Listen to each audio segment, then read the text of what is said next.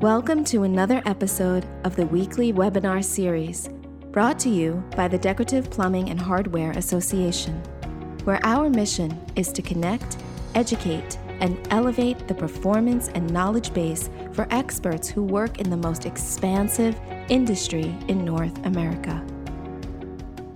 All right. Hello and welcome to our DPHA Wednesday webinar, the DPHA and the Internet Part 2. Today we have a wonderful panel of Internet connoisseurs, DPH connoisseurs with us. First, we have Noah Taft, Senior VP of Marketing and Sales for California Faucets. Hi, Noah. Good morning, everybody. We have Dan Chinitz, owner of Creative Bath Sales out of Arizona and both in New York as well, the New York metropolitan area as well. Morning. Good afternoon. We have John Parks, the owner of Parks Decorative Hardware and Plumbing with us. Thanks for joining us. Good afternoon. Oh, on the East Coast, and I guess morning still, and Tony's around over there in the California. Yep. And last but certainly not least, we have a new face here with DPHA. We have Adam Waller, president and founder of DDI System. And Adam, you have a lot of experience in this industry. Can you just give us a little brief snippet of your background for those that don't know you? Well, that's kind of you. Thank you for inviting me. And it's a pleasure to talk to all of you. My family's business when I was younger was Wall Rich, and it was a plumbing parts wholesale distributor, and that's kind of where we started. I was a computer hobbyist in the 80s, and 25 years later, we've got about 1,200 wholesale distributors around North America using our ERP software, and now we've kind of moved into the e-commerce business as well. So we've gained a lot of experience and knowledge about putting up e-commerce systems for distributors and now showrooms. And so I'm happy to be here. Thank you for having me. Thank you. And for those that don't know me, I am Kimberly Glazer. I am the Director of Marketing and Sales for the Decorative Plumbing and Hardware Association. Now that you know who we are, we're just going to launch a quick poll to find out who you guys are. If you could just take a second to let us know what best describes your industry segment. Okay.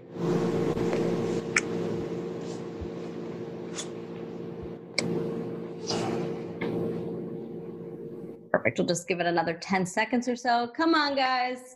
11 more people. Let's get everybody to answer this. I have never had everybody answer a poll.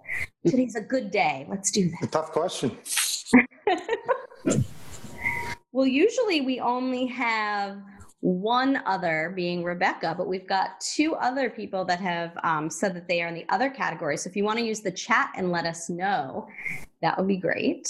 All right, we're going to end the poll and just share those results. So it looks like 49% are manufacturers, 22% reps, 18% dealers. So thank you so much. That's a higher percentage of dealers than we've had for the last couple of webinars. So very excited to have you.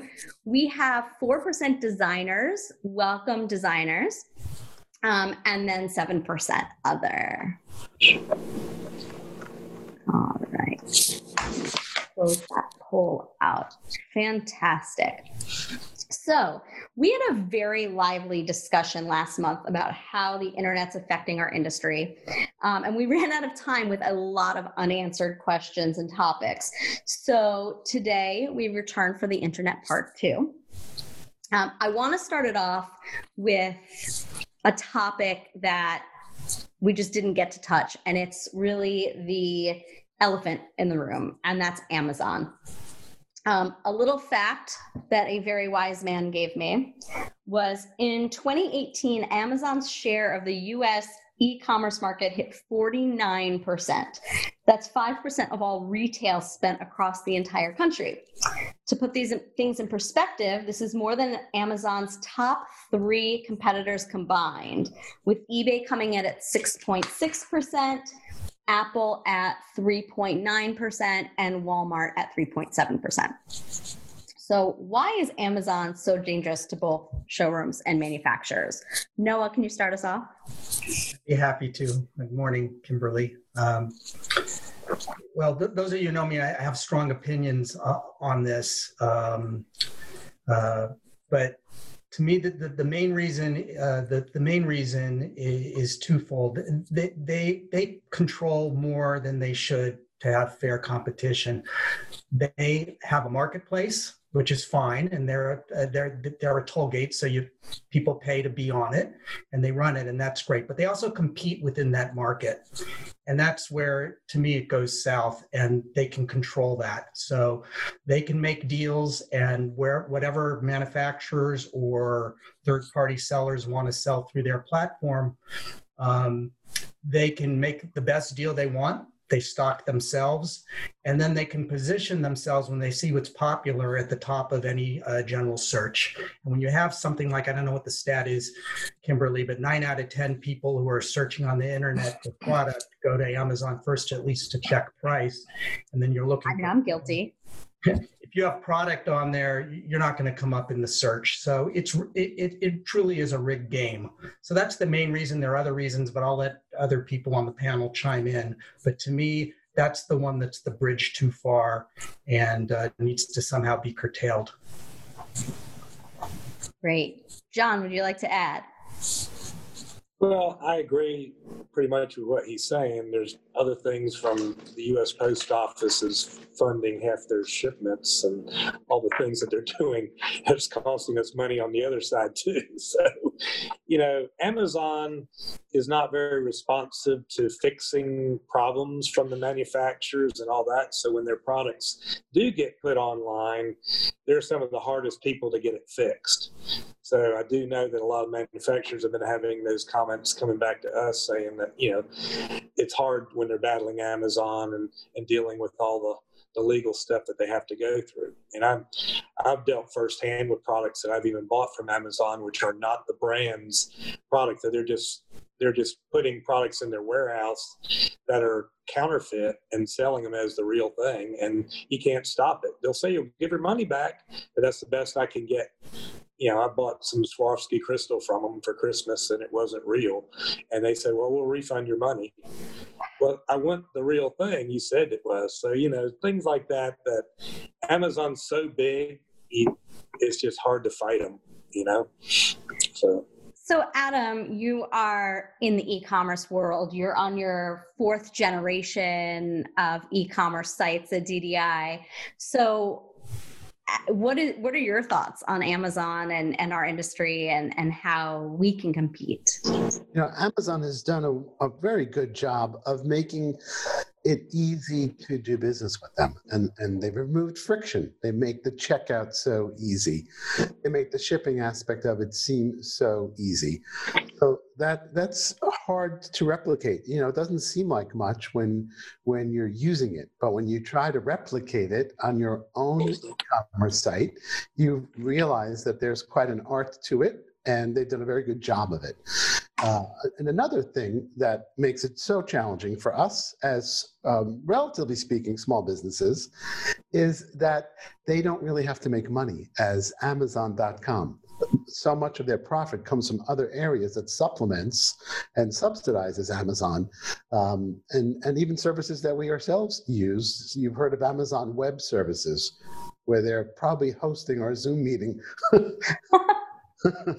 So that makes, I don't know what the multiple of how many times more profit comes from businesses outside of Amazon being an online seller, Amazon being a host. So they've got a lot of funds that, we can't access as relatively smaller businesses. So we need to take a different approach than copying them. And certainly it would be good to find other ways than becoming part of their marketplace. By the way, if I can interject something to Adam's point, I believe I read that the power and the size of this company, they literally wrote off $1 billion. They took a loss on the shipping to do Amazon Prime, $1 billion with a B dollars. I heard that too. to make the argument. And so it's really, for small businesses, it's a Death Star. It's an absolute Death Star. I hope the screen doesn't go all fuzzy now, Kimberly, because of the Amazon Because Amazon shuts us down. Well, I'm actually going to let Tony chime in, if you don't mind. Tony, you can go ahead and unmute yourself, because he's had a little bit of experience with this and sent us a couple chats. So, Tony, tell us about your experience. I've had Amazon call me and say, we really want you to become a merchant on Amazon. I thought that was interesting. So I literally engaged this person for almost 2 hours. He said he had previously worked in the industry. Amazon hired him, and his job is basically to get people like us, dealers like me, to join. He said, oh, I've seen these faucets on your website, and oh my God, they're great. I said, which one? He identified a certain Ellie. This is like a $23,000 faucet. I said, you realize these things are like $20,000 plus? And he says, you'd be shocked at how many of those you would sell. And I said, you're right, I would. So he starts going into this whole thing. Amazon takes 15 points right off the top. Doesn't matter what you're selling. So for the purposes of conversation, I don't know, John, or any of you guys have seen this. I mean, I'm sure you have, Kimberly, where people have gone on and bought Toto, and they buy it from Amazon. I don't know who's selling Amazon, or if they're buying it direct. I don't know. But I've seen NeoRest go out of Amazon for 40 off. I don't care who you are. 40 and 15, you're losing money.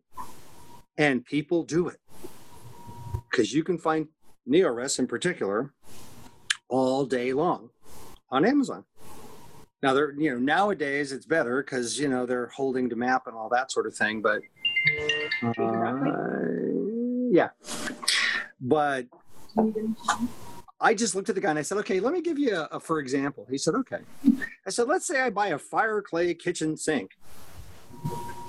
So he explains to me how it works. They have an algorithm where they tell you, the algorithm tells them what part of the country to stock the product in, because Amazon says that if the order is fulfilled by Amazon, there's an 80 plus higher percentage of the sale being made than if you self-fulfill.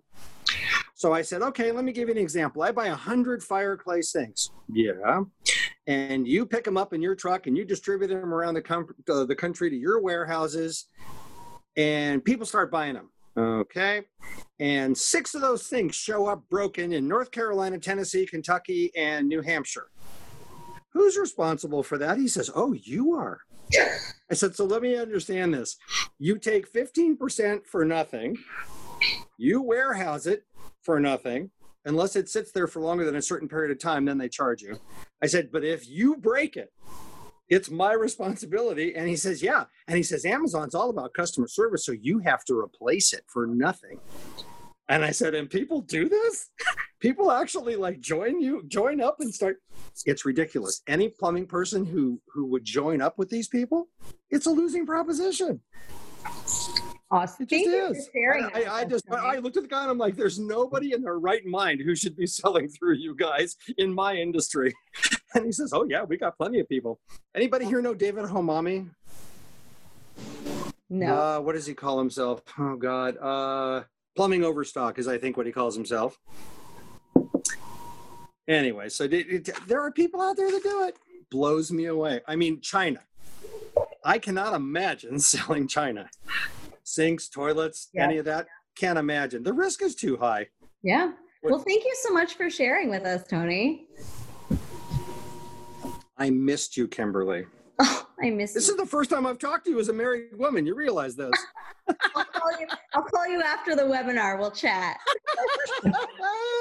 Oh, my. All right. Thanks, Tony. So, Dan, I would like to know from a rep standpoint. So going off of what Tony's talking about, right? They're selling them, maybe one dealer is selling them somewhere all across the country. Something breaks. The reps have to be involved in there somewhere. What kind of experiences have you had? Well, generally speaking, if somebody purchased a product online, not from one of our brick and mortar showrooms or brick and mortar showrooms that have a responsible website, we don't help them. I get a call once a week from a homeowner that wants help on something. Well, where did you buy it, miss? And they won't tell me, so I won't help them. We vigorously want to stand behind our showrooms. To me, this really leads to the obvious question. I don't know if you really want to talk about this, but, why are people selling brands that don't vigorously enforce their MAP policy and stay off these sites? That to me is the obvious answer. If you are trying to compete with them, you're letting price become the only buying factor, and you're not going to be able to compete. And quite frankly, I was in a showroom last year in New York, standing behind two homeowners, looking at the sales rep behind his desk. And while he was talking about a certain brand, I was watching her look at the Amazon website and finding out how much that should sell for in her opinion. So, it's nuts, And the thing is, if you, as a showroom person, I owned a showroom for many years. As a showroom person, if you bring it down to price being the only buying factor, you're not even letting them know what services you're including in the price. So I think that's a really key point. I think the showrooms in our industry do too good a job of hiding the value-added services, and they should actually, to me, should have a meeting with your people, and you should list out all the great things you do and put it on a poster and slap it up on your conference room or by your entrance, and you should talk about it and let people know that there's more to buying this faucet, this vanity, than just a low price. So I want to build on that and talk about IMAP and is it UMRP? Right? Because last time some people were asking about the difference between that, and that was kind of new to me. And then we have also, to go along with that, we have a question of what do we do about the internet company that on Friday night they lower the price below IMAP, and then Sunday night press a button to meet MAP again before the manufacturers open on Monday. There's an internet dealer in Brooklyn famous for this. I know they are. They all do it. So what do we do about that? Noah, from a manufacturer standpoint, I know you're much more controlled online, but do you have any opinions on what people can do with that? Yes and no. I don't know if my answer will be as helpful as I'd like it to be. We battled with Amazon, I know, quite a few times, as well as other online dealers, and we've actually closed accounts that are not abiding by our U.S. MAP policy. If you're going to go on a site, the internet's here to stay. So from a manufacturer standpoint, there's a revenue stream that you can't ignore. The question is, how do you go about it? And we believe in the independent channel and the brick and mortar showrooms. So, I think the solution to all these problems, which I know you're going to get to later, Kimberly, is what's the solution?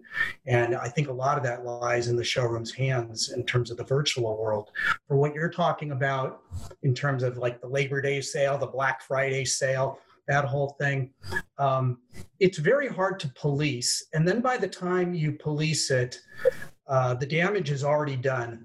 But it's really short term. And to me, that is something that you can complain about and try and enforce. But to me, it's the tail of the dog. I think you really got to take destiny in your own hands and figure out what's your own e-commerce or internet strategy. And a lot of that is about making what Adam was talking about, was making transactions easier. And right now, if you look at the distribution online from most all, with few exceptions of DPHA membership, it's not easy to transact through their website, even if it's not e-commerce. The websites are a shadow of what the brick and mortar is. So how do you compete? And that, to me, is the focus. That's where your revenues come. Losing some Labor Day sales, that's crumbs, as I see it. Would anyone like to add to that? That's great information, Noah. I can tell you that we check internet sites on weekends, particularly to make sure that anybody that we're responsible for is behaving. And I think that the manufacturers that vigorously enforce their MAP policies will give these people 1 or 2 strikes and then get rid of them as customers. And I think those are the manufacturers that those of us in the industry should support. So I'm sorry, this was not on my outline, so I don't know if we're going to have this answer, but can one of you kind of explain the difference between the UMRP and the IMAP and how it relates to those of us on the call? That should be a no answer. Well, I wasn't sure who was going to speak up. In short, the UMAP, unilateral manufacturer advertising price, is really the manufacturer saying this is what our product can be advertised for. We can't tell you. I can't tell John what he can sell my product for with a UMAP. I can't tell him that, and that's price fixing. I'm not allowed to do that. Unilaterally, we set the price and have to enforce it. What John sells offline or on the side is none of my business, and he can do what he wants, but he can't advertise. John can't go online if he wants to be a dealer of ours and sell it for more than what our UMAP is, in our case, 25%. Okay, so fine. The other one is literally the manufacturer saying, this is the price of the product. There's no haggling. You're not allowed to sell it for anything else.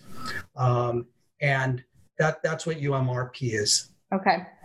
So there's been a lot when the internet first popped up, and this came up in lots of different things from the past. Everybody was afraid of getting caught price fixing. So even the MAP policies had to be tested in court, and they held up very well and all that. But yeah, I believe that there was that the Supreme Court did say that IMAP is legal. You can tell people that they cannot sell your product for less. But the universal pricing is kind of a whole different avenue. So there's a lot of members of DPHA that do have both. So I'm not going to mention the names, so we don't get into that. But basically, you've got MAP is just what's advertised, what you print out and put on the screen, and what people can see by just running around on the computer or in the newspaper or wherever it is. Okay, so the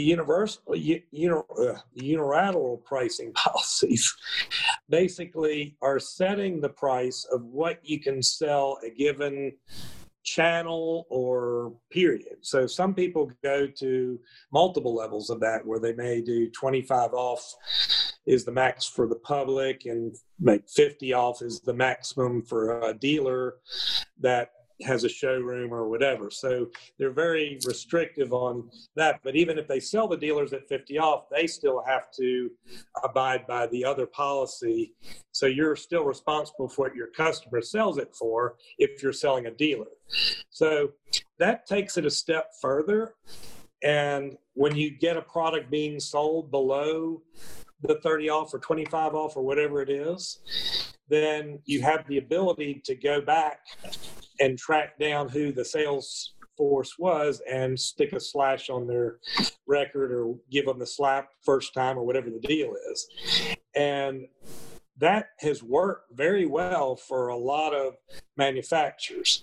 The MAP is hard to police, although it is the easiest thing computerized-wise or whatever the algorithms that are out there and everything to go out after. But when you actually have, and you've been hit in the face by somebody selling it below a certain price, and you have proof of that, then they should be able to act on that. The only way to do that is to have the unilateral pricing policies so that you can go out after those dealers with an invoice that the other dealer is showing that their customers compared it to or whatever. You don't always get those, but when you do, they need to be followed up on. And so it's important to have both, and you can structure them multiple different ways. But policing is not easy for anybody. There's several manufacturers that just don't want to say, I'm going to cut you off because you're doing multi-million-dollar business and I've let you get out of control selling it below price. Yeah. And some manufacturers have done that, and I give them a lot of credit for it, and I'm buying from them because they're trying. But they've also been on the list of some of the worst offenders too. So thank you. Adam, I would love to hear your input on this because you guys do e-commerce sites. So from a site builder perspective, how do you handle the UMRP and the IMAPs? The pricing that we're putting up on these sites is coming out of these distributors' ERP systems. And it's not something that our users just go into their site and fiddle with the pricing. So at least it's kind of regimented and automated, and it's coming out of their back-end software applications.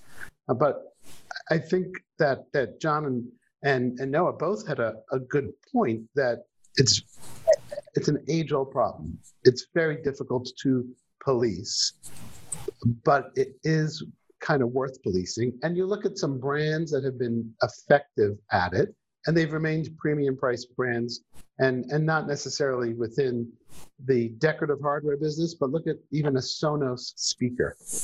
They're very good at policing the pricing for products like that. And it's clear that they must be cutting off dealers who try to go below the published pricing, the retail pricing on it, because you can't find things like that at some lower price. So it's a tough job. Age-old problem. It's not unique to the internet. It's just easier to do now. And there's not really a technology solution for it. There you go. You build it. There's a business opportunity. Solve that problem. So I would like to make a comment on there if I could. Yes, absolutely. So, we one of the top lock companies in the country has taken a stance that, the internet's very important to them, and that's the future is what they say. They also say they're policing it. But what's happened is that some of the big guys that are on the list are out there. Give you an example, a home center might sell around 50 off on this company. And if you go online, you can actually buy it below where the distributors are selling it for, like below 50 and 20. So basically you're in the showroom with a customer and they're looking at this high-tech item that costs a lot of money, and they're bringing it up on their phone and saying, hey, look, you talking about this item? And it's coming out at below my cost. And so what's happened though is in this area, I'm probably one of the few people that sell that brand. Everybody else has gone to Chinese manufacturers and different places that are being loyal to them for that weird, odd brand. And they're actually dropping the core brands of the country and going to these cheap imports now. And which that even makes it worse in a lot of ways because it just doesn't help the process. But the whole thing is that these manufacturers don't realize that if they don't keep their channels clean and keep the discounts, balanced so that the brick and mortar can do there, the people in these stores, the people in the lumber divisions that are out there selling the lumber, the people in the DPH showrooms and wherever you are the ones that are speccing these products to the builders and giving them the packages that they're putting in their homes. So if the manufacturers are dreaming, thinking that the only customers out there are the ones that are, going on Wayfair every day, that's just a problem out there. It's not the core. So if they don't get their channels fixed, they're going to lose a lot of business. It's very much like a whack-the-mole game. Every time one of these manufacturers manages to get a website to behave, somebody else pops up and misbehaves. But I give the manufacturers that try to control this a lot of credit, and I think we should support those manufacturers. Well said. Thank you. Absolutely. So we have a comment from one of our reps out in California that e-tailers are also adding additional coupons in their cart, even though they're following IMAP, which also hurts the brick and mortar and is a lot harder to control, really. That's where I can't say that. Unilateral. yeah, the unilateral pricing policies are important, because when we find that, and we can actually go and buy something from one of these guys and get an invoice, and we can get a slap on the wrist from the manufacturer if we want to do it. But unless they put those policies out there, you can't stop these people. So it's very important to get that out there. I'm just say it again. John, I'd push back a little bit on what you're saying. In theory, that sounds like a straightforward thing to do. The amount of policing, and also the amount, in my own experience, the amount of behind the scenes finagling that goes on when there's a violation.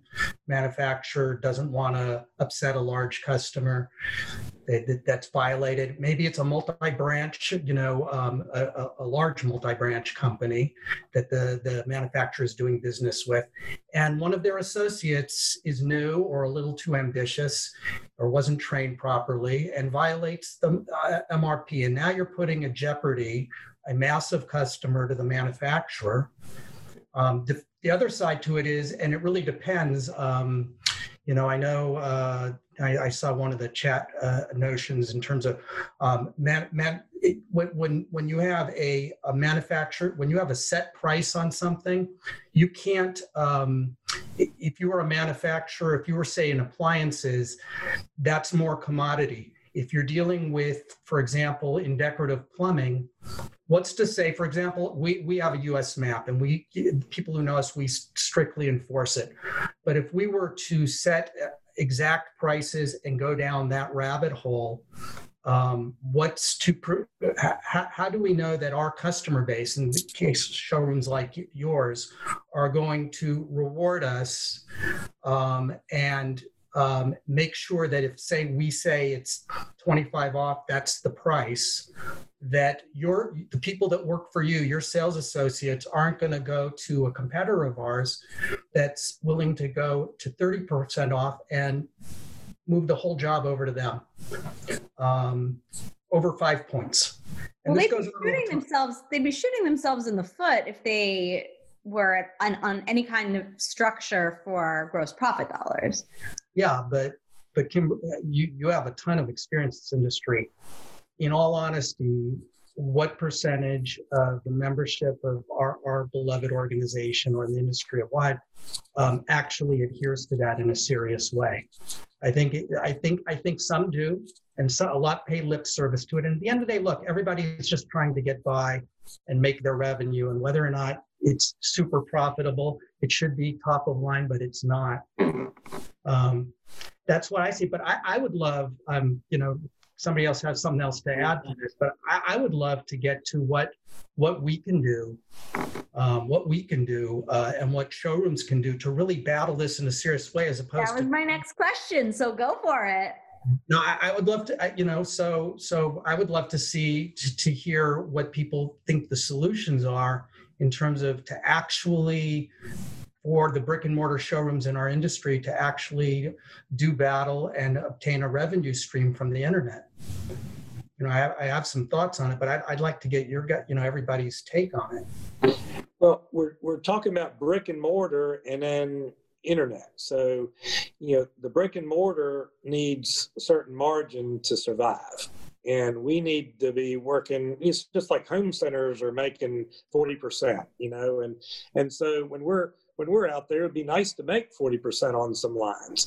The problem is that I can go down to about anybody, and there's people, you probably even listening here, that I've probably bought from, that they'll give me 10 cents, 10% higher or whatever. And so I've made all this commitment of, the inventory for y'all or whatever that I put in, and the displays and everything I'm doing. And then they can go right down the street and buy it from a non-dealer that's buying it from somebody else at a very, very low price. And there's no policing going on any of that kind of stuff. So I'm kind of stuck in, well, if I give 25 off, or whatever, that's what it should be sold for. But then I go down to the dealer down here, and he can buy it at 50 and 10 and sell it for 50 off and make his 10 points that some of these plumbing wholesalers are doing. And I'm way off. So if I'm selling it 40 off, I might be able to be competitive with some of these guys, but they're giving them stuff away.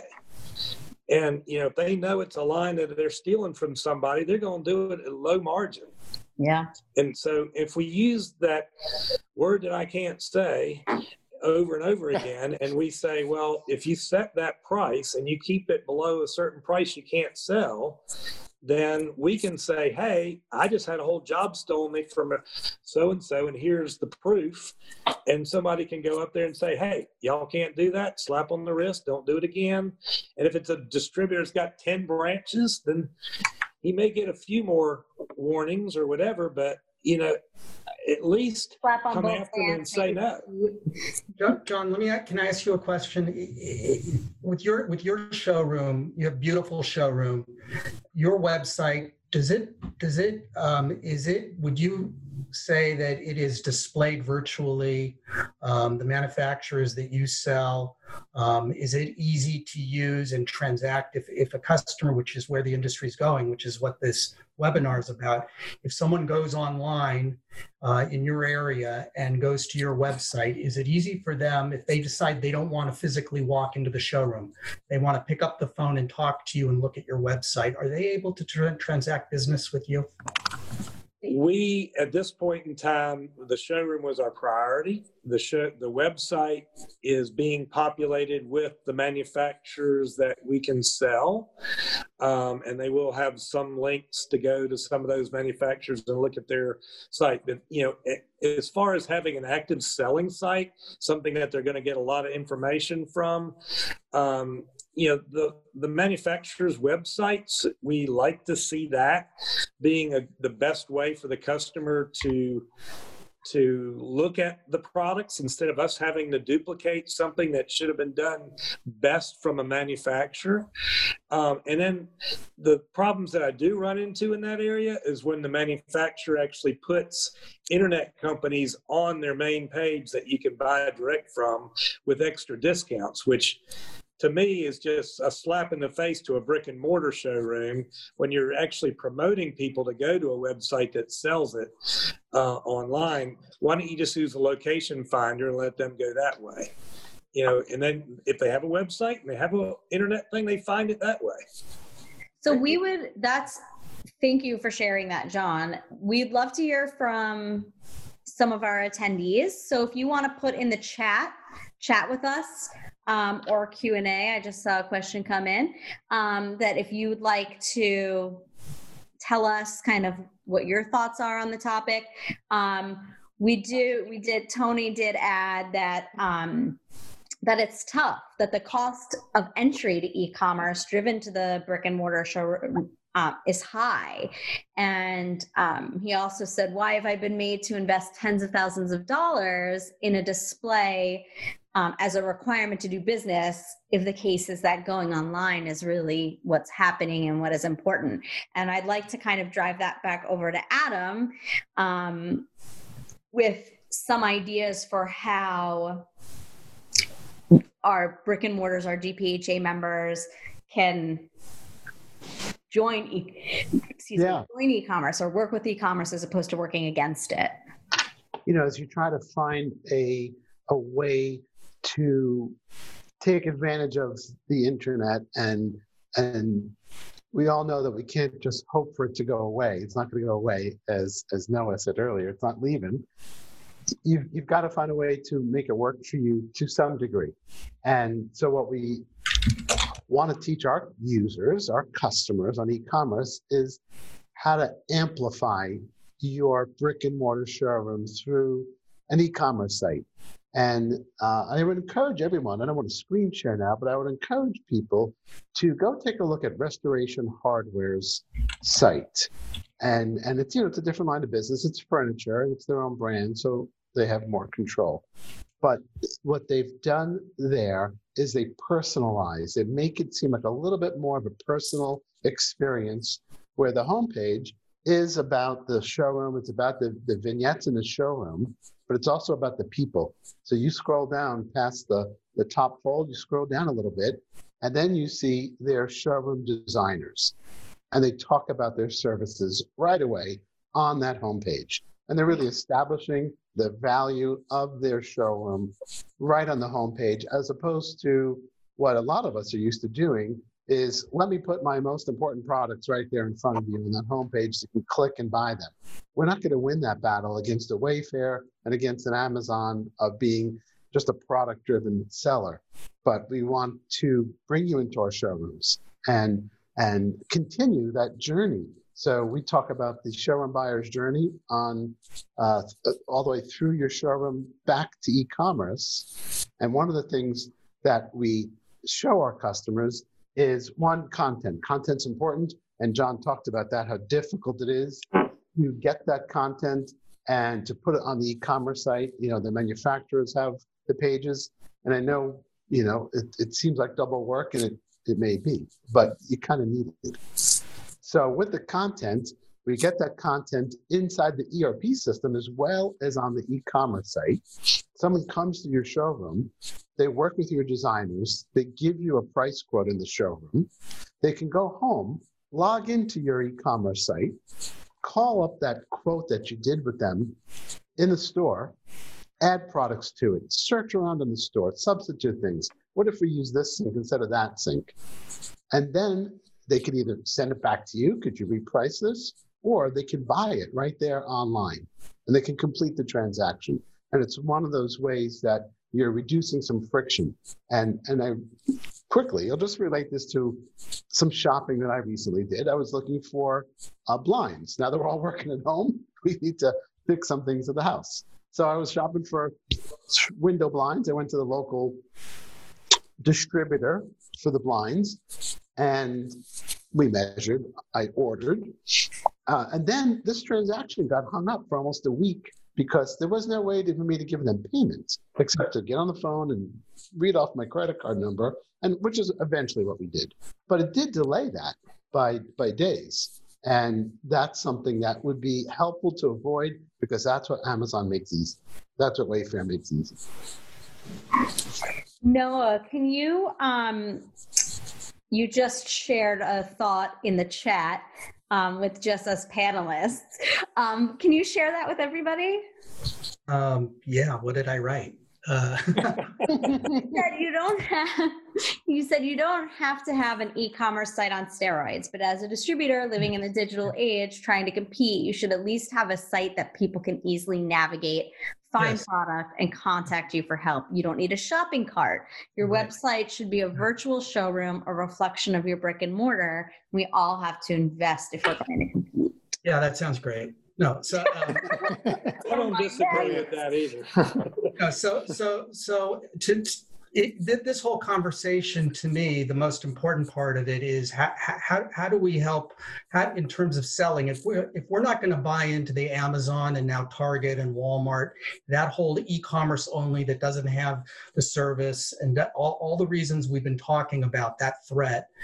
How are we going to compete? You're not going to compete with Amazon, to Adam's point earlier. You're not going to compete by out Google adding them or any kind of that kind of thing. But you, at a minimum, you have a showroom. To me, should no longer be defined as a brick and mortar showroom. In this day and age, you have a showroom that's physical and you have a showroom that's virtual. So you don't even need a shopping cart on your website.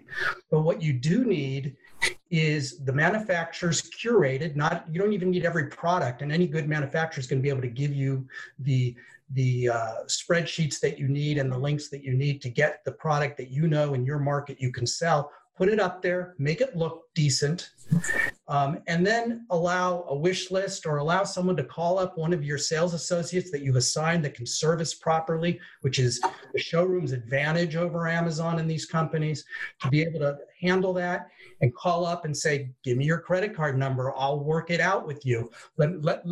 Make it easy. Why make the transaction hard? Amazon's great at making the transaction easy.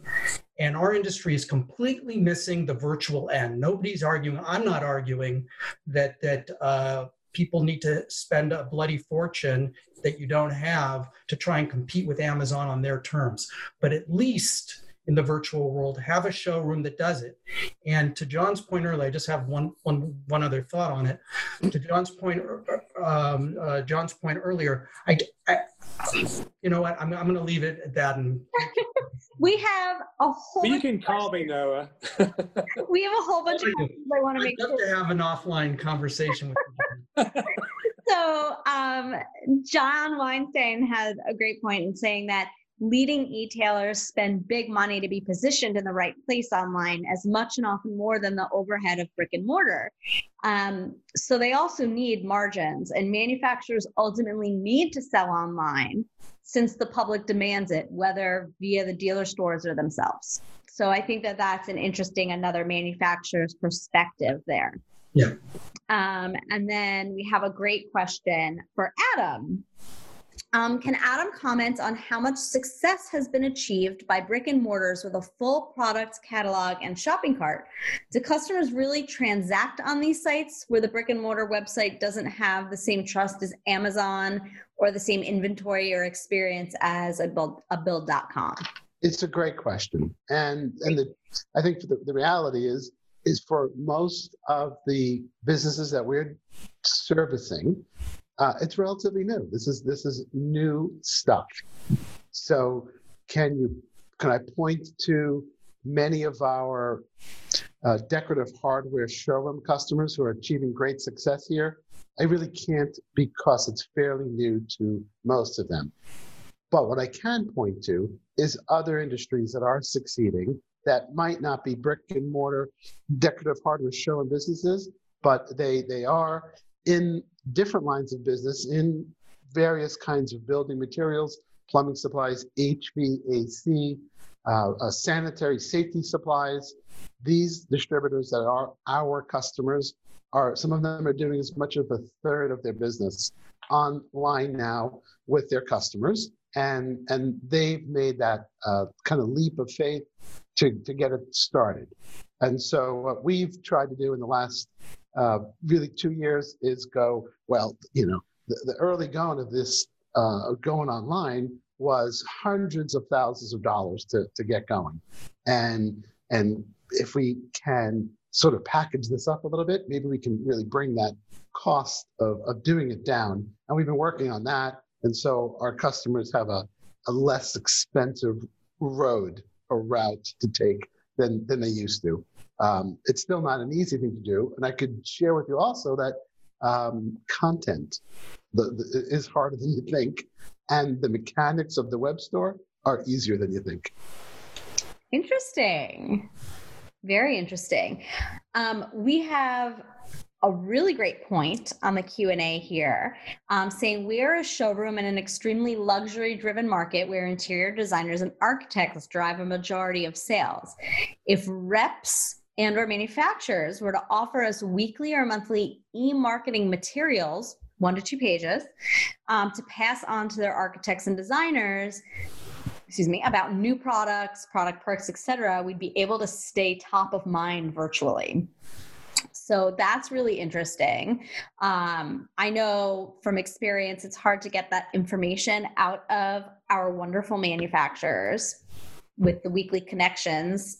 Sometimes it's hard to get that member news information. So I think that's a really great tip to the reps and manufacturers that are on the call today.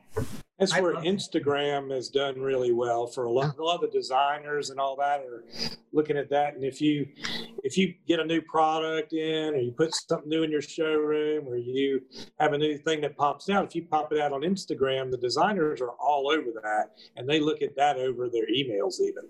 I absolutely love this point, and I couldn't agree more. And I would just say from our company's standpoint, we have assets and libraries.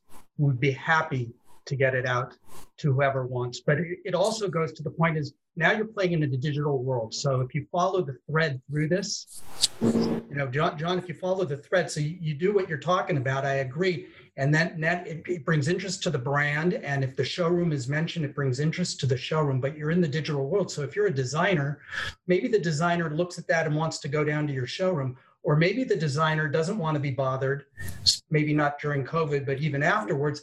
Now what are they doing? Now they're going, your name is in the mix, your showroom's in the mix. They go to your website, right? And if your website doesn't show what they're interested in a compelling way, it doesn't mean you won't get the sale. Maybe then they'll go to your showroom. Maybe they'll go to the manufacturer and then come back to you. But I think you have to admit, it's not making the transaction easy.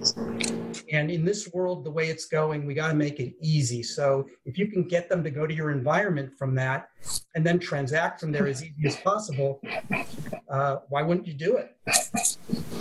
Yeah, it's very important for all showrooms to work with the design community. And I can tell you, our as a rep organization, we have a full-time person. That's all she does, working and reaching out to these people and then introducing them to the showrooms that want to work with them. And you'd be amazed at how many showrooms don't want to work with them, push away the business, don't know how to handle it. I think a lot of showroom owners need to take a look at their staff and do some training other than product knowledge training, but training on how to handle the design community, how to work with them, what do they want to hear, how to talk their language, and also just how to do follow-up too. These are all important things. The bottom line is that homeowners are a lot better off buying from brick and mortar showrooms with all the value added services that are included in the price. They're very bad at letting the homeowner know about that little point. So I would encourage all showrooms to really take a hard look at their staff, have meetings with their staff, get everybody into some kind of procedures that they can all do the same. For example, if you sell 12 faucet lines, well, which is the faucet line that you would prefer your people to lead with? Well, maybe that would be more important for them to hear that from management rather than a manufacturer who offers a spiff or something like that, and they go that direction. So you want to align the interests of management and sales staff. So there's a lot of related issues, but bottom line to me is that this pandemic has really forced all of us to get our act together. And we need to do that. Well, trade is a very important. I'm sorry. No, we just have so many things going on in the chat and the Q&A. I just want to try to get to everybody. But okay. John, go ahead and say what. Well, the trade is very important, but the key to our showrooms is education. And if you can touch and feel the product, I have the designers are here daily, coming in here more and more. A new person every day is coming in here because we have a showroom. Okay, we have a showroom where you can touch and feel and see the quality. You can get an education on the brands, on what's better. They email me all the time and take the little pictures off build.com or whatever, and they send me, can you get this kind of stuff? Is this good quality, or what am I dealing with? So the education from us is why they deal with us, the knowledge and the touch and feel. And they're not going to get that online. So that was one of the key chat topics that I was going to bring up. And actually, John Weinstein gives you props, John. I just saw that one. Yeah, so you got that one for me. That's great. One of our manufacturing partners saying, since COVID, many of our showrooms have upped their game online and they're getting a lot of requests for more and better imagery. Manufacturers can and should make it easy to beef up their online presence through our dealer channels. And I as a former dealer, I totally agree with that. That's a great point, Kim. Thank you. And also saying that the design community is wholeheartedly using our channel's online presence to research and plan their product selections before placing orders through the showrooms. And I think that that's true. When we had, and someone here mentioned earlier that when we had Internet Part 1 and Molly Switzer was on, she's a designer, she was saying that she likes using the manufacturer's websites because there's so much information on there, but then she always goes back to the showroom. So I think that it is really important to get that imagery and if a dealer can have their website be as robust as the manufacturer's websites, I think that the design community would certainly be happy with that. Okay, let me get to questions here. All right. Oh, so many. Why wouldn't the interior designer use their local showroom, or better yet, attend a PK?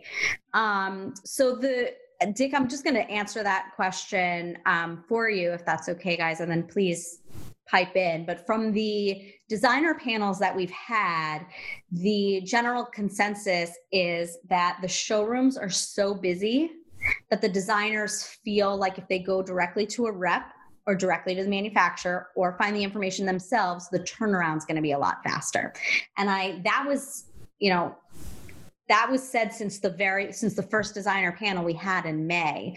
And I think it's even more true now. I mean, for this webinar, we sent a personal plea to all of the primary contacts for our DPHA dealer members saying, please, we want you to be on this call. It's so important to you. We understand you're busy, but please, this is important. And we got several emails back saying, we want to participate. We love your webinars. We watch them after the fact, but we're just too busy during the week to do this. So I think that it's a good problem to have, but I think that that's from our designer panels, I can say that that's their experience. Would anyone like to add anything to that? I think we all have to work on our business as well as work in our business. Mm-hmm. I think that's an awesome point. In other markets, and now, and many of the people on the call today, or at least some of them, are members of a buying group that might be more plumbing or heating oriented. They might belong to Omni or Blue Hawk or AD. But the point of all that is those buying groups have put together content offerings, like a kind of unified one-stop shop where there's a content offering that the dealers can take advantage of. So it's food for thought. And Noah can speak a little bit to this. He's working on that thing called a PIM for his own product lines, and that's a bit of work. But that might be a boon to some of the showrooms if we could get to a situation where there is a place to go for some of this content where it's sort of always in the same formats. I just want to say, I know that it's 3 o'clock Eastern now. We're just going to keep going if y'all don't mind. If anyone has to jump off, the recording will be on the website, but I think we're on a roll and I have so many more questions that I want to get to on here. So panelists, if you don't mind sticking around for a little bit longer, mind if we keep going? You're fine because you ate lunch. Awesome. Perfect. There we go. So an anonymous attendee, that always tricks me up, has a very good point here. As a manufacturer, we send out weekly newsletter emails with new products, marketing assets, and promotions. They unfortunately largely go ignored or not read, which Rebecca is probably laughing right now because we have had this discussion about the struggles with that as well.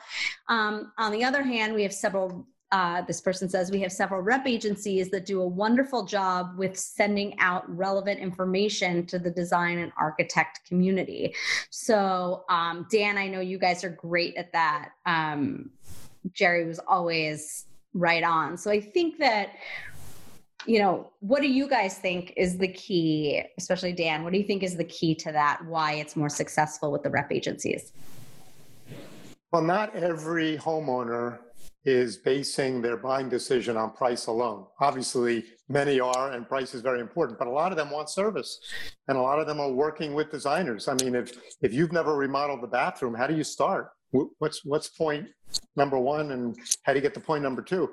So a lot of them hire a designer, and quite frankly, if they have a nice house, it's a much more appropriate way to go versus making price the only buying factor and go online and buy a lot of stuff.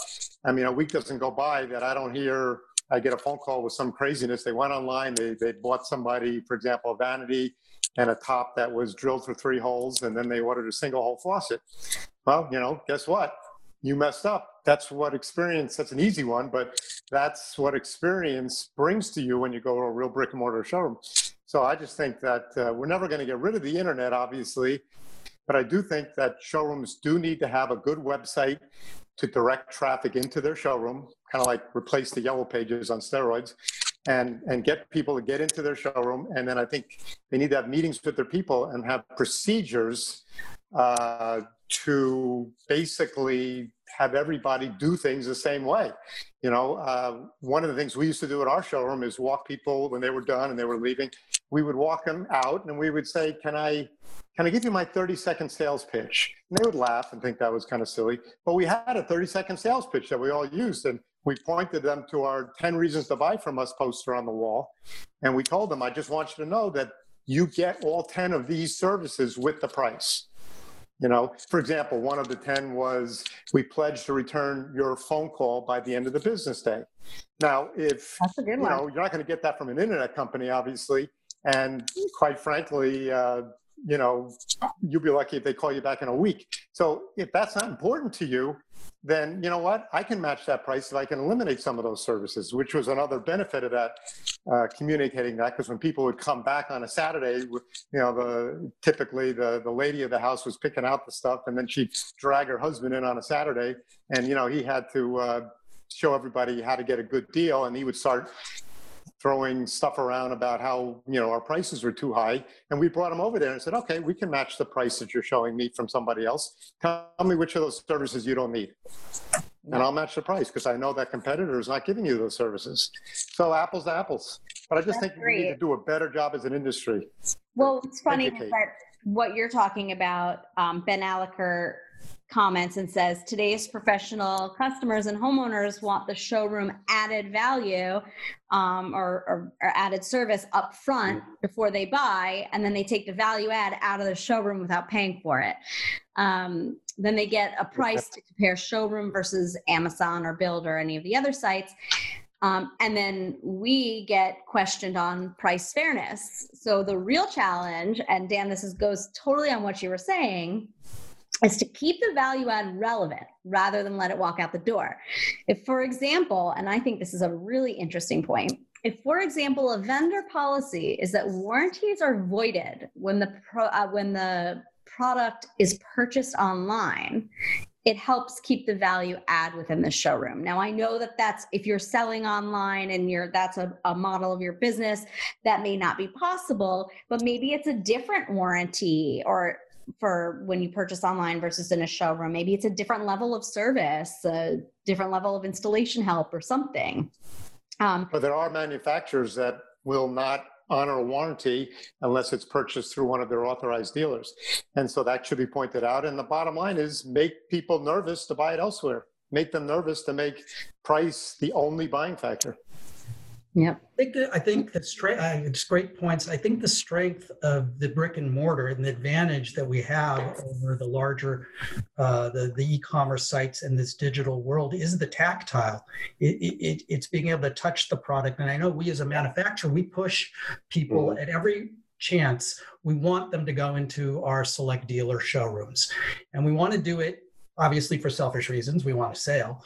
But we also, we know you're going to get an enhanced sale. The consumer or the designer is going to get a better experience. They're going to get the expertise to buy it correctly, all the value-added stuff that's happening. The piece that's still missing, which is why I think this whole conversation is so good, is the virtual side of it. So we're talking about doing newsletters and Instagram and driving traffic. We get at our company, California Faucets, we get, and we're seeing it increasing, we're getting emails, phone calls, personal emails, general emails from people saying, look, I'm nervous about going into a showroom, or I just want to, where can I buy the product? And so in a typical world, in a previous world, that was a very easy, straightforward conversation. Here's the name of the brick and mortar showrooms you can go to. And these, if they're in your area, go see them, that they're experts. I urge you. We still urge that. But increasingly, some people don't want to go into the showroom, and they're going to get off the phone and they're going to want to know, where can they go online to buy the product? We want to drive them, and we only sell to online, any online dealer that has our product has a brick and mortar showroom. But if we drive them at that point, and it's all in email, it's the designer sitting there emailing us, and they're going, where can I go? And they go to brick and mortar showroom with a substandard website, they're hurting the sale. And then we have to ask ourselves as a manufacturer, where do we want to drive? We don't want to lose the sale. Where are we going to drive that business? I'm not going to drive it to e-commerce only. So I'm beseeching any brick and mortar showroom from DPH. No, I'd like to respond to that. What's that? I'd like to respond to what you're saying because, I'm one that doesn't have the website because I'm fairly new back in the business, so I don't have a current site. But there aren't, I just did a huge home out of state that I worked with from the ground up. Everything was done, conversations on the phone, sending links by email or text. I mean, we're current with communication, whether it be across the country or right down the road. If they don't want to come into the showroom, we can still help them without having a site. We can go on there and say, hey, look at this, and we send a link right to their text or right to their email of exactly what they're looking for, and we explain the same thing we would do in the showroom. Sure. And I can do all that over the phone just as easy as sitting in my showroom. Sure, but is it as optimal as if you could imagine a wand? Are you, John, in a better position to have a great showroom and a substandard or non-existent website, or having your showroom and have a great website so you can work both the physical and the virtual world? Well, in my past life, I've worked at another location, spent a lot of money on websites. I mean, the investment to build a decent website is a lot for anybody, okay? Right now, showroom displays are very important for me and other things that I've put a lot of my emphasis in. I tell you what, I have got more customers that are excited about not buying from Build.com, not buying from Wayfair and all these other places. They've got a place now that they can buy their stuff. And the builders physically go out and they tell the customers when they call and complain about my prices being higher, they tell them, I said, this guy goes out to the job site, he does a takeoff, he makes a list of everything that is out there, he comes back, gives us a price, gets the product in, keys it, brings it back out to the job site. Yeah. And they warranty all the products. They come out and tweak it when our installers don't know how to put it in right, which they don't say that. But, we fix all the problems of the builder and everything. So that builder, if you do that work for him and you're good about servicing, is going to stand behind that, huge difference in price that some products are online. So to us, the local business that we get is all driven because we are service, have the showroom, we do all these different things that the internet can't do. We're stealing business from the internet daily, but it's the education that we have to give those builders that's important, and it takes a lot of time, but we're doing a good job with it. John, for what it's worth, for what it's worth, I agree with you about the cost of putting together a website from scratch. It's extremely expensive and time consuming. But Adam, maybe you can speak to this. It's a little self-serving for you, but Adam, as well as there are several other companies out there, and for very affordable, are able to help a manufacturer that isn't going to spend that kind of money to be able to get up a decent looking site that has all the bells and whistles that you need to do this without the cost that you had in your former life. It's the prices have come down and they have templates, and I don't know, maybe Adam, you know more about it than Technology's evolving, and there's what we're doing, which is kind of packaging a system that connects to our ERP, connects to product content and to the web store. So we package that together to be not incredibly expensive, tens of thousands, not hundreds of thousands. And there are places to do it for even less money. You may have all heard of Shopify.com. That is a very inexpensive way to get started. It's a very good product. It's hard to connect that to an ERP, granted. but it's a way to get started, and it doesn't have to There's a cost. company, I believe they're active in DPHA, Bravo. Bravo, business. Bravo does it. There's a company out there called RWS, and I don't think there's a lot of, Kim, maybe you know more, there's not a lot of upfront cost. It's mostly just a monthly fee, right? It's the upfront cost to build out the website, and then the rest is a monthly cost. Yeah. I appreciate all of that. We still have so many questions. I'm going to take only 3 more. They're already here, so I'm going to go off of the 3 that we have. One, and I think this is very interesting. What does the panel think about the trend where brands are selling direct to consumers online? Kohler is selling at 25% off direct to the consumer prior to promos, as an example. Do you think more manufacturers will follow suit, and how does that impact the industry in the midterm? Not a good trend. If you own a brick and mortar showroom, I would think. It's not a good trend. I think that, that may evidence some impatience with their brick and mortar showrooms' progress on being able to accept an online order. So maybe they're saying, well, we'd rather do it ourselves at a price that is not insane than give it away to Amazon. Years ago, when in a previous life, when I had my showroom in the 80s, there weren't a lot of available brands back then. And the ones that we had were, they were not really available in a lot of venues like this. And then all of a sudden, they started putting their toe in the water. People who are north of, say, 50 or 55, and I remember this, and they started making products available, little bit of just a few products, and there was no pushback. There was no penalty from the industry. The brick and mortar showrooms continued to sell them and say, basically, I think turned a blind eye to it. So, and I know there are manufacturers now that are selling online and then offering a commission to the showroom if they make the sale, although I've yet to find a showroom that has gotten any of those commissions.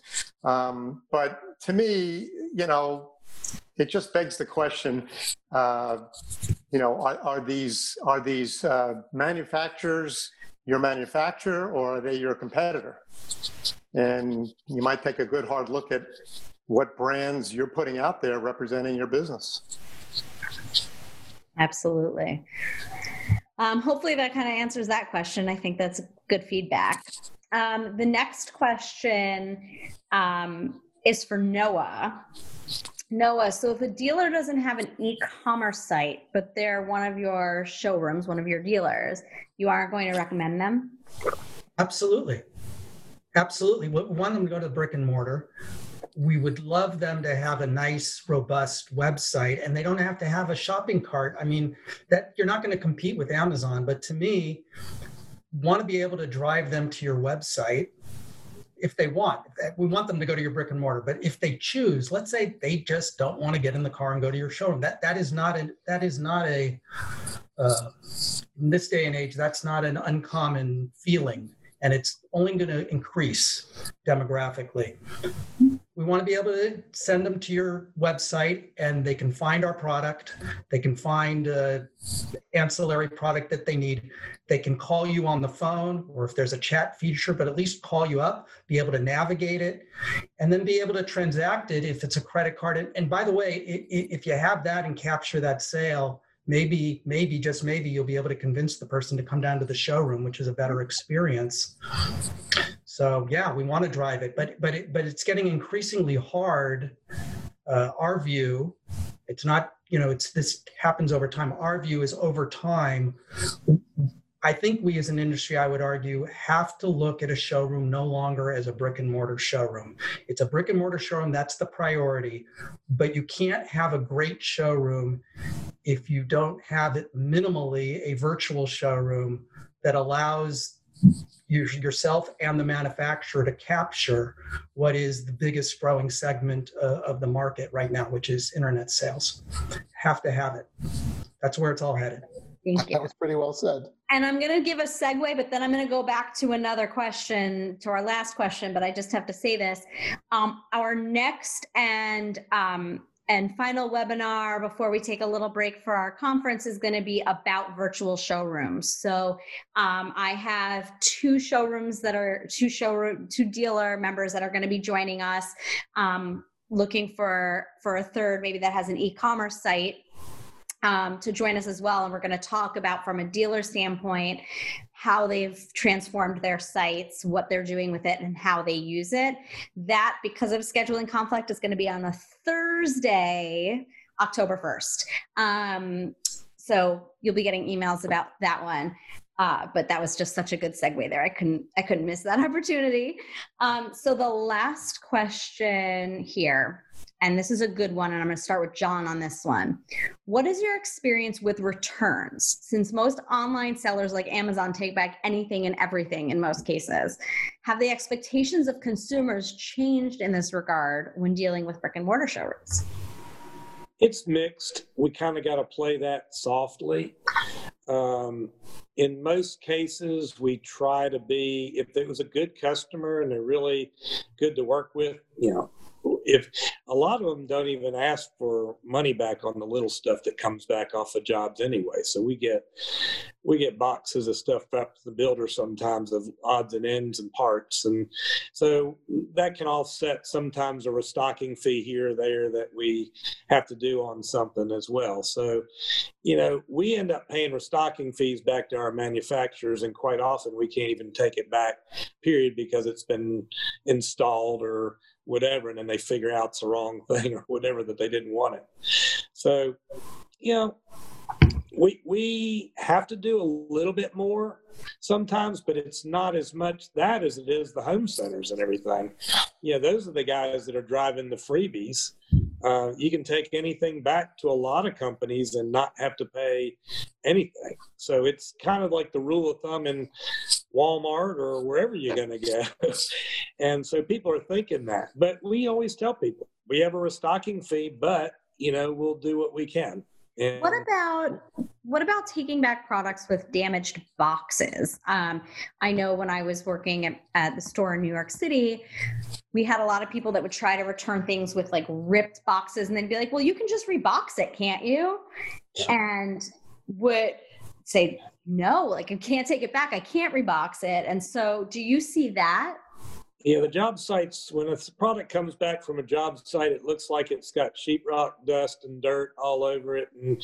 And quite honest with you, my salesman's an old school Sharpie guy, and he writes the job all over everything. He writes the doors that they go on. He writes. So you'll take back a product that has a damaged box. As I say, it's kind of like, in most cases, when we have sold the product to the job, it's not our problem. It's not our fault for the return. And the customers understand a lot of that, and the builders do. And we don't have a lot of problems with it. We do take certain things back just because we have good relationships with the builders, but they understand. And we haven't had a lot of problems with returns at this point in time. Okay. Well, thank you for sharing. Thank you guys so much. This is great. We went an extra 20 minutes and only one person has left. So that was amazing. Thank you. I do want to say we are going to continue this conversation, not on a Wednesday webinar, but as a part of DPHA Connect 2020, which is DPHA's virtual conference this year, since we can't meet in person, we have our virtual conference going on October 22nd and 23rd. We are doing member roundtables. When you register for the conference, you can also register for the Zoom member roundtables. You can choose whether you want to meet with other people in your segment. So if you're a rep, you want to meet with other non-competing reps, or whether you want an inter-segmented table with reps, dealers, manufacturers, and professional members. And I think that the internet is going to be a hot topic at these member roundtables. So I urge you to join us for DPHA Connect. You can find information on our website, dpha.net. And then please sign up for the member roundtables, which will be that Thursday, October 22nd. Again, this was recorded. I will be posting it later this week on the members only side of the website. If you are not a DPHA member and you would like to be, please contact me, Kimberly at dpha.net. That's Kimberly, Kymberly at dpha.net. And thank you guys so much for a wonderful, wonderful webinar. This was great. Again, we didn't get to like 2/3 of the questions on my list, but I think it was a phenomenal, phenomenal webinar, and I really appreciate everybody's participation. So thank you, panelists, and thank you, attendees, and I hope everyone has a wonderful day. Thank you. Thank you. If you would like to present in the future or inquire about membership or sponsorship, please visit dpha.net today.